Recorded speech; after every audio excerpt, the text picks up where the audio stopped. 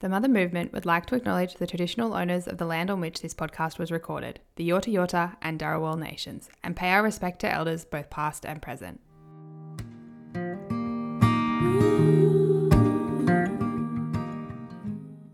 Hello and welcome to The Mother Movement. This is a podcast by mums for mums, where we dive deep into the incredible world of motherhood. As mothers ourselves and passionate health professionals, we understand the unique challenges and joys that come with raising children. Each week, we'll bring you captivating discussions with experts in the field of motherhood. So, no matter where you find yourself on this beautiful, sometimes bumpy road, remember that you are never alone on this journey. Together, let's dive in and celebrate each other as we navigate the joys and challenges of motherhood.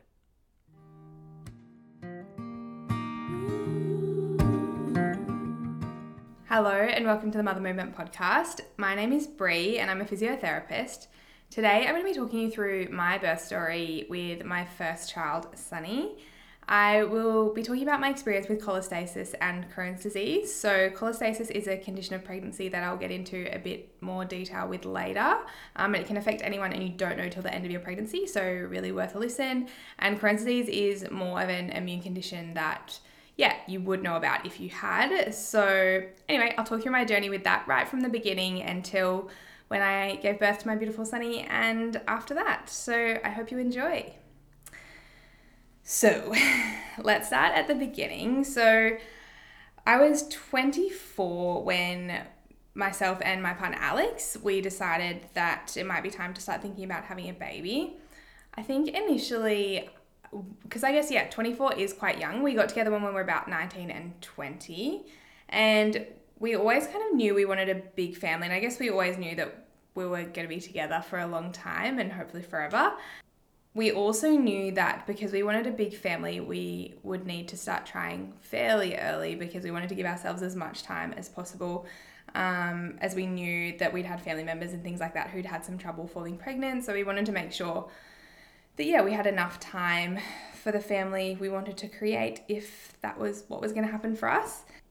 From there, we went to the GP and I guess just asked kind of what we needed to do and where do we go from there. So we knew that I already had Crohn's disease, so we knew that that might throw a few things in the works.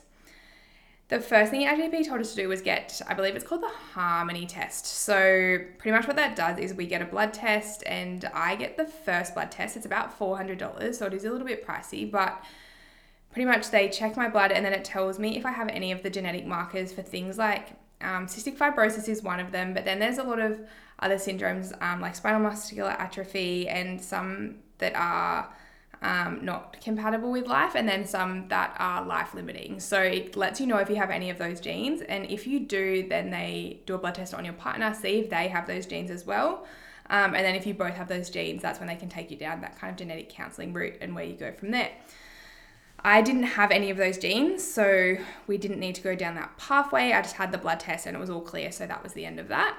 After that, I saw my specialist. So I've got Crohn's disease. Crohn's disease is a condition that pretty much it affects my bowel. So mine's in my terminal ileum, so a part of my bowel. I guess the best way that I've found to describe it is my immune system's overactive in that area, so pretty much it attacks itself. And what that leads to is things like inflammation in the bowel, and it can also affect like my bowel movements. But I guess the issue with Crohn's is that it can affect things like, you can get things like fistulas, or which is like a hole in your bowel, and different things that can become quite serious and problematic down the track. But I've been really fortunate in that my disease is mild to moderate. I used to just find I'd get really severe abdominal pain and fatigue, but I did have a few hospital admissions at the start. So it was still something that we were really juggling, and I was on some pretty intense medication for it. So that's what became significant in my pregnancy. So when I saw my specialist, I was on a medication called Imuran for my Crohn's. What that meant with the Imuran is that because your immune system is overactive in that area, what the medication does is it actually suppresses your immune system, but it's not smart enough to just suppress it obviously in the area that's needed. It suppresses it all over your body. The specialist said I needed to then see so my gastroenterologist recommended that I see I believe she's she was the head of Mother Safe. So this was all before I actually got pregnant. I had to go and see, me and Alex went up and we saw I feel like her title was geneticist, but I'm not sure. Anyway, we had to go and see her at the Royal Women's. And when I was there, she pretty much talked us through what it meant for me being on Imuran in pregnancy and having Crohn's disease and how that would affect the pregnancy. So this is, you've got to remember, so we're having these conversations in 2019. So just before COVID, we didn't know what was about to hit us and what that would mean for immune systems. But I guess, it's quite a blunt thing to say, but it's what we were told, and it was one of those really tricky things to be told. But they said that if I didn't take my medication, so if I was to just let my Crohn's be as it was and potentially have a flare-up during pregnancy, the risk of that, if I had a flare while I was pregnant, there was a risk of stillbirth. So that's what I got told. Her recommendation, looking at all the evidence, was to stay on my medication.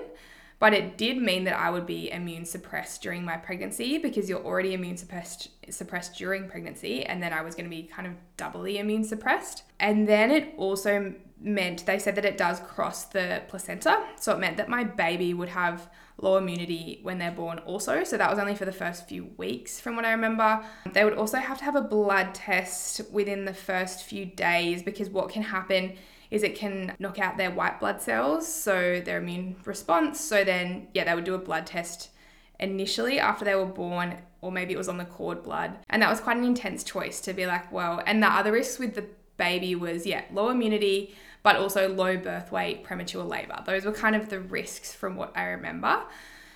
So based on that, I guess when the other option is potential stillbirth, we're obviously going to be really mindful of that. So we decided to stay on the medication, of course. And then, we went along with things, and then eventually, tried to get pregnant. It took about 4 months with Sunny, so pretty quick in the scheme of things. And then where do we go from there? So then, fell pregnant.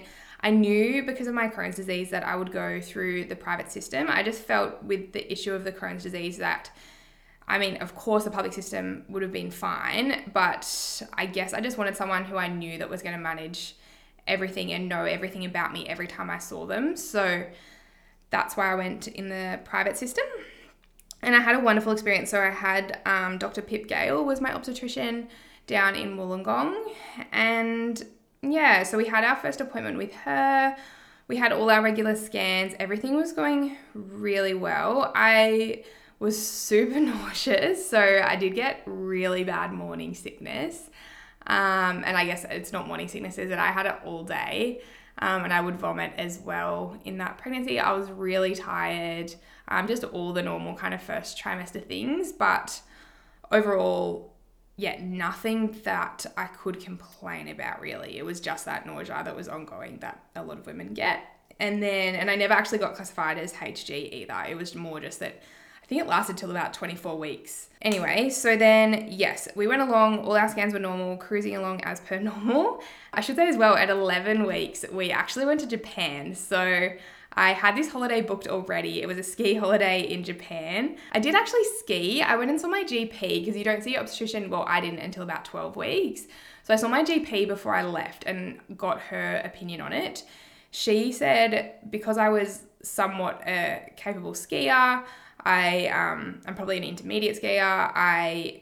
The baby was still, she said, your baby's still within your pelvic cavity at that point in time. So she was happy for me to ski and just take it quite easy. Anyway, we got through and everything went really well, apart from having to go to bed at like 7 o'clock at night because I was wrecked after skiing, pregnant and living off wedges. But that went fine. And then, we kind of cruised along until COVID. So then, we got back from Japan. Interestingly, we got back in Japan at the end of February 2020. Obviously, that first week of March. So we were about a week out. And there was COVID when we were in Japan. So I don't know if you remember that cruise ship that was in Japan. We were literally in there when, in Japan, in Tokyo, when that was there. And that was kind of the start of COVID. I remember looking at hospitals being like, oh my goodness, that's a COVID hospital and things when we were in Japan. But got home. We just missed out on having to quarantine. And then, COVID hit. So then I just continued on. I guess that was still the early days, obviously monitoring everything because I was immune suppressed already because I was pregnant. And I guess remembering at this stage, we didn't really know what COVID meant for baby, for mum, anything like that. We were just hearing these kind of horror stories that were coming out. But yeah, we really didn't know what would happen if a pregnant woman got it, and there just was no data on it. So that was quite nerve-wracking.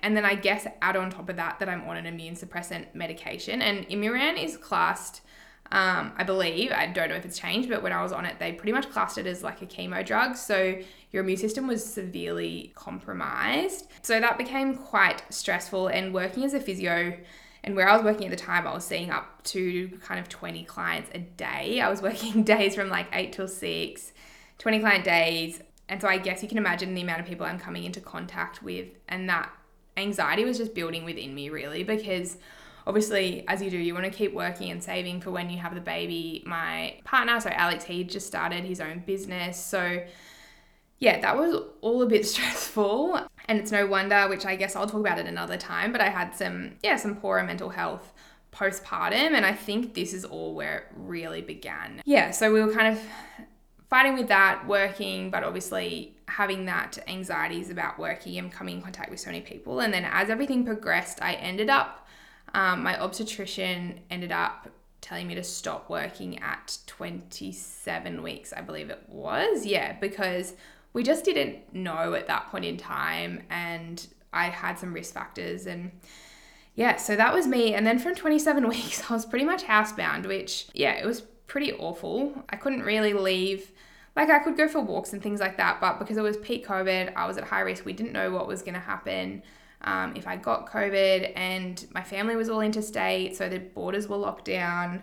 No one could come visit me. I remember like lots of people barely seeing me that pregnancy, because yeah, everything was closed. So that was that. So I stopped work at 27 weeks. And then from there, I remember from about, I think it was about 31 or 32 weeks, I started getting itchy. I just started feeling like on my legs and things like that, I was just a bit itchy.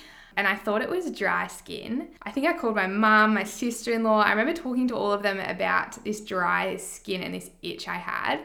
And they were all like, yep, pregnancy, you're dehydrated, really normal. Here's some ointment. This is what I use. Put moisturizer on, blah, blah, blah. I was like, okay, sweet. I'm just overreacting. It's just an itch. It'll go away. Anyway, this itch kind of progressed and progressed and progressed. And it just kept getting worse and worse. And I was messaging a midwife friend of mine who was also pregnant at the same time. And I remember saying, are you really itchy? Like, are you finding that you're so itchy? And she was like, no, are your hands and your feet itchy? And I was like, yeah, my palms are so itchy. Like, I'm really struggling with the itching. And she was like, okay, you could have a condition called cholestasis. So I need you to call, so what happens, so through the private system, I could call the private hospital at any point and just let them know, like, if I had reduced movements or if anything didn't feel right. I could kind of call the private hospital midwives, and then they would say whether to come in for monitoring or not. So anyway, I called them and just let them know. So I think this is, by now we're at like 36, 37 weeks. So I've kind of persisted with this itch for a long time. And then, I knew nothing about cholestasis. I had no idea what it was, and I don't think many people really do. Anyway, I was getting, this intense itching on my palms, and then it was just like a general itch as well. Called the hospital, and they were like, yeah, come in, let's get a test and see how we go. I've got a feeling, I can't really remember now, but I feel like they tested the first time and maybe there was nothing, or maybe I'm imagining that. Anyway, I ended up going in this one time. I was like 37 weeks by this point. And by this stage, it was like so bad. I can't even describe.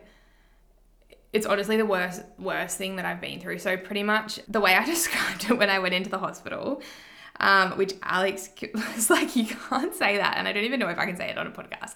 But I literally said, the midwife said, so what does it feel like? And I was like, I feel like I'm a crack addict. I said, I am just scratching at my hands so intensely. I feel like I'm going to rip the skin off. I can't sleep at night. I'm having to put my hand on a cold wall, having to use ice bricks all night, have cold showers. Like I said, it is so intense. And she was like, okay. And then I heard her reiterate this to my obstetrician. So my obstetrician came in, and then I hear my midwife say to her, yeah, she said she feels like a crack addict. And I was like, what? I was like, okay, maybe I shouldn't have said that. Alex looked at me, and anyway, we both laughed. But moral of the story is it was awful. The itching was intense. So they ran some blood. So I've now since found out what they did was they ran and they check your liver function and your bile salts. So cholestasis, and I'm going to absolutely butcher this explanation, but pretty much your liver, the bile in your liver, something happens with that, and anyway, you end up with like bile salts, an accumulation of bile salts in your blood, and that's what makes the itching, or they don't really know exactly what causes the itching, but it's something to do with that process that then makes you really, really itchy. So you have too high levels of bile salts in your blood, and it's something to do with your liver in pregnancy. So pretty much they checked that my bile salts were too high, which then meant I had this condition called cholestasis. So then the obstetrician let me know, and I believe their evidence isn't quite there yet to know for sure, but pretty much what my midwife told me, the obstetrician told me, was that after 38 weeks, there is quite an increased risk of stillbirth with a condition like cholestasis. So we'll need to induce you at 38 weeks. She said, or we can induce you earlier, but let's see if you can make it till 38 weeks because it's better for your baby's growth as well. So she was like, let's try and get you to 38 weeks. What that'll mean is you have to be monitored every single day in hospital. The hospital is about 45 minutes each way from my house, which is not too bad, but yeah, it was a bit of an inconvenience. So I'd have to go in each day and get the monitoring on to just check, that the baby was moving fine and everything like that, which it always was. And then I went in so then I persisted, like the nights were just getting horrible where I really couldn't sleep from this itching, and it was just intense. And to the point where I actually think it really affected me because I was getting such poor quality sleep. I literally wasn't sleeping for days before I ended up having the Sunny. I think that also really affected my mental health because I couldn't get any sleep. And in hindsight, I wish I had have just said, please induce me earlier, because I think it would have been better, but I wanted to wait till this 38 weeks. I went in for the appointment I was 37 weeks, and on the Friday I had an appointment with her, my obstetrician, who was wonderful. And I remember her saying in the appointment, she said, and just remember as well, so this was still peak COVID, so my partner couldn't even come to the appointment. So I've driven 45 minutes to Wollongong, and then he's at home. He couldn't come to the appointment or anything. And then in the appointment, she said to me, I remember saying how bad it was. And she said, oh, well, like, we can just induce you now. Let's just go to the birth suite and we can do it now. And at the time I was like, oh, okay. And in hindsight, I absolutely should have just said, called Alex and got him to come in. But I think at the time it was just quite a shock. Yeah, so I said, oh, no, it's fine. Like, I'll just keep coming in for monitoring. Let's leave it till Monday. And I guess I'd been told that we wanted to get to this magic 38 weeks, which was really only 2 days away. So I don't think it would have made a difference. But yeah, in my head, I was like, no, we've said 38 weeks, so we'll get to 38 weeks. Anyway, over the weekend, I just did things like walking on the sand and tried to kind of do everything I could to see if I could get my cervix. Because I was 38 weeks, my obstetrician had said to me, try a few things to see if you can get your cervix opening a little bit because it's still very closed and it'll make the induction process a lot easier, particularly being my first baby. So I remember going down to the beach and just walking on the soft sand for ages. And then, on the Sunday, we packed our bags. I actually remember on the Sunday morning, I don't know why you have all these crazy rituals before you have your first baby, but I remember being like, this is our last breakfast as a couple of two, so let's go and have a meal together. And we went to go to our usual cafe, and for some reason I was craving bacon and eggs. Oh, my iron was low, and I said, I need to have bacon because my iron is low.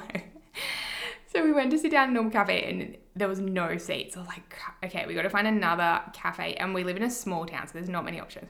Got to find another cafe for bacon and eggs. Anyway, for some bizarre reason, this weekend, and she was born in August, so I have no idea why our little coastal town was so busy that weekend, but it was. So we went to all these cafes, there was no seats. The only place where there ended up being seats was this vegetarian cafe, which is lovely. We go there all the time, but of course they didn't have bacon. Anyway, I remember being devastated that I couldn't have bacon for our last meal as a couple, which is ridiculous. Anyway, that night, went to the hospital, and my obstetrician had told me, make sure, and I know I've had friends in the past where this hasn't actually been the case, but I think it was so helpful. She said, even though we're just doing like the gel tonight, make sure you bring your partner, because he can stay there. And I guess we were lucky because it was a private as well, but she said he can stay there, and that means if you do go into labour, which is possible, he will be there without like missing the birth or anything. So I was like, yep, brought him along. We went in, and then, we go into the birthing suite and they put the gel on. And funnily enough, my body's just one of those bodies that reacts to things. So I'm a vomiter, I'll pass out, and that's exactly what happened. So put the gel on, midwife walks out the room, my partner's standing there, so Alex is looking at me, and the next minute I'm like, oh, and you know when you get that feeling like you feel like, oh, I don't feel so good. I was like, oh, I think I'm going to throw up. And then he's running to get the bag, and as he goes to get the bag, I pass out. But luckily I'm on the bed. But I think it was more worrying for him because he's like, my wife's just come into hospital, they just put the gel on to have a baby, and now she's passed out on the bed. So he's like, emergency buzz at the midwife. I've woken back up. Anyway, everything was fine. They just raised the head of the bed. I think they might have had me on my back for a bit too long, and that's what's happened. Anyway, or it could have just been the adrenaline of getting the gel. Midwife said to me, she was like, okay. She was like, great sign. If you've just vomited, your body has reacted to this and you're definitely going to go into labour. Normally when people throw up after the gel, they're going into labour. I was like, okay, great, we're on. Anyway, I had to stay in the monitoring for a few hours because of fainting, and eventually we go back to the room. She does it again at 10 o'clock and she's like, yep, I had to get the gel on again. So the gel is like a cervical ripening gel, and it just helps your cervix start to open up so then they can break your waters and do the drip and things like that. But it can send some women into labour. I don't know the percentages. And then anyway, so she puts the gel on and pretty much, just inserts one finger, pops it on the cervix. So we do that again at 10 and she's like, yup, you're definitely going to labour tonight. I was like, great, okay, cool. Then from there, I just got this like crazy back pain. It felt like the worst period back pain of my life. And we went back to the room, and I remember, and I don't know why I do this, but my obstetrician had said to me, if the pain gets really bad, just tell the midwife, say, call Pip, I want to go over to the birthing suite and get the induction process started, break my waters, all of that. But for some reason, I was like, no, like, let's do the right thing. Let's not wake the obstetrician up. Let's wait till the morning. Like, I can put up with this. It'll be fine. So anyway, all night I was like going back and forth. I was in the shower and I had the TENS machine on, and I was so restless and so unsettled. They give you a sleeping pill too. So I couldn't sleep because I was in pain and just like up and down. I could only have Panadol. I remember buzzing the midwife at some point and I was like, look, I'm in so much pain. Like, can I have anything else? And she said, no, like all we give after the gel is Panadol. And I remember in my head thinking, okay, this is when Pip said you need to say, I need to go across to the birthing suite. Like, this is, we're on here. And then I was like, no, but that, you know, I'm a rule follower. And I was like, we said we were going in the morning. So we'll go in the morning. So anyway, I spent the whole night restless. Then at about 6 o'clock, I must have fallen asleep in the early hours of the morning because I remember at 6 o'clock, our alarm went off, and it was the most beautiful thing because we actually didn't know we were having Sunny at that point in time. We didn't know if it was a boy or a girl, and we had this real feeling that it was a boy. We thought we were having a boy and we thought his name was going to be Harry. But strangely enough, and I must have done it because we knew our girl name was Sunny, so I set my alarm to wake us up as Sunrise by Norah Jones. So yeah, it was just this beautiful song, and there was this beautiful sunrise happening outside, and I think it must have been a sign from Sunny who was ready to come. So yeah, 6 a.m. we wake up and this beautiful little midwife comes in and she's like, all right, time to have a baby, off you go. And then she kind of rushed us out the room. So we had to go across to birthing suite. And then what they do, so then they try and break the waters. They use, if you haven't seen it, it's like a knitting needle. My obstetrician the second time just used a little hook on her finger, which was much more pleasant. But the first time the midwife used a knitting needle. It wasn't a knitting needle, but that's effectively what it looks like. We go across, she preps me, and she started to put the knitting needle like in, and it was so painful. And she was like, oh, your cervix, I've got like a retroverted uterus. So the cervix sits like really posterior. And I think because I wasn't actually, when you're normally in labor, your cervix comes like more forward and down, whereas mine hadn't done that yet. So it was really hard for her to try and break my waters. Anyway, it was becoming more and more painful. And I was like, okay, I think I just need to go to the toilet. And she's like, yeah, sure. And I think really what I was saying was I just really need a break from this. So I went to the toilet, and then I was kind of sitting there, and I just like wouldn't come back out of the toilet. And I'm not really sure if it was purposeful, but I think I was really procrastinating coming out and getting my waters broken, to the point where Alex said it was just him and the midwife sitting in the room for like 5 minutes. And eventually he was like, "You right, Breeza?" And at that point I realized I had to quickly come out. So I came out of the room. Anyway, broke my waters. And then from there they put the drip in, and it all got quite intense quite quickly from memory. I had a little bit of the gas, but that was making me vomit. So I stopped the gas. Then I remember that the anaesthetist leaves at 12. So midday, like you get induced by like 8 a.m. or something. And by midday, the anaesthetist actually leaves, and then they're on call or something like that. So then if you want it after midday, I got told that like either they might not get there in time, or you've got to wait a really long time. So everyone was like, make sure you get the epidural if you need it before midday. Which anyway, so strange, but I was like, yeah, okay, got it. So then I think it got to like 10:30, and I remember I had prepped Alex that I didn't want the epidural by any circumstances, no epidural. And then by like 10:30 or something, I was like, all right, need an epidural. And he was like, are you sure? And I was like, yeah, let's order the epidural, let's get it. So anyway, we got the epidural. They checked me at that point, and they were like, yep. So I think it was like, after I had the epidural, they waited like half an hour, then they did a check. At that point, they were like, oh, you're about, I think there was controversy, but it was like 4 or 6 centimeters or something. They said, look, you're about 4 to 6 centimeters. And she said, look, I think it's going to be maybe another 4 hours, but she said, I'll check you again in 2 hours. I was like, yep. She said, it's first time birth, it's going to be a while. Sure. So then that was the other thing. The epidural only worked on half my body. It's funny, this story, as I say the bits, it's just because I'm saying the important bits. Most of my pregnancy and birth, like I actually have the most beautiful memories of my birth, and I have a few beautiful memories from pregnancy. Didn't love pregnancy, but a few beautiful memories. But the birth, I have such a beautiful memory. So as much as when you listen to this, it probably sounds like all these dramatic things, realistically, those are the interesting things, are when things actually happen. But you've got to remember, most of the time nothing was happening and everything was going along really nicely. But yes, the epidural, so they only got it in like one side of my body. So they put it in my back like normal, but it must have been something to do with the space in my back. And pretty much what was happening is my left leg was completely numb. So to the point where I couldn't move it at all. It was dead. I couldn't feel anything touching my left leg. Right leg had full sensation. I could lift it up and down, move it around. So it was clear that it was only working on one side of my body. And I could feel all the labor pain on the right, but nothing on the left. And interestingly, so at the time I was obviously telling the midwife, and I said, look, I can feel it on half my body. And she just kept turning up the machine, and my left leg was just getting more and more numb, and my right leg was doing nothing. And when that kept happening, and then I said to her, like, this really, and she said, I can't turn it up anymore. And so she said, it's obvious that, it's affecting. And she said, this does happen sometimes. It's only gotten to one side of your body. It's to do with the placement of the needle.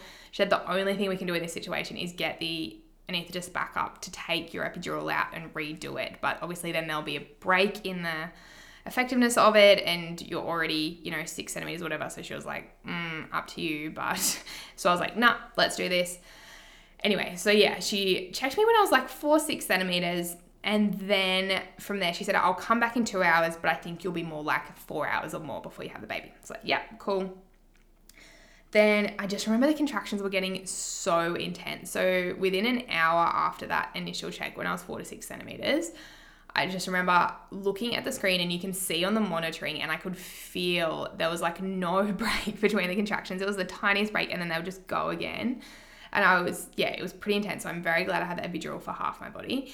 And then I ended up thinking like, okay, only 1 more hour. And I just remember watching the clock thinking, okay, 1 more hour till she checks again, 1 more hour. Because I didn't want to be that person who was like, no, it's really intense. Can you check? Like, I think the baby's coming. I don't know why I didn't want it this whole time. I was just like, they said this time, so it's going to be this time. So then I was like, no, she said she'll check in 2 hours, and it's probably going to be more hours. So let's just wait till the 2 hour mark. So I was just watching. Anyway, we get like to the 2 hour mark, the middle, and I'm like, yeah, it was so intense at this point. And then the midwife comes in, and she's like, yeah, let's do a check. And I remember saying to her like, oh, it's pretty intense. Anyway, she's checked, and she said, oh, Alex, have a look. And Alex has a look and there is hair, like not my hair, the baby's hair is there. And he said he just saw the head and everything. And so then she just runs out the room and said, like, yelled to the midwife station to get the obstetrician. So then, anyway, within literally 5 minutes, it took 2 pushes, and they were very intense pushes, but yeah, 5 minutes, 2 pushes, and Sunny was born. And it was beautiful. She went straight on my chest. I remember not actually knowing what she was, so we didn't know what she was, and I lifted her up and everything's really swollen. And they said, what is she? And I guess, I think it's because I thought the whole pregnancy that she was a boy. I was like so shocked when I was like, and I was like, I think it's a girl. And they're like, yeah, it's a girl.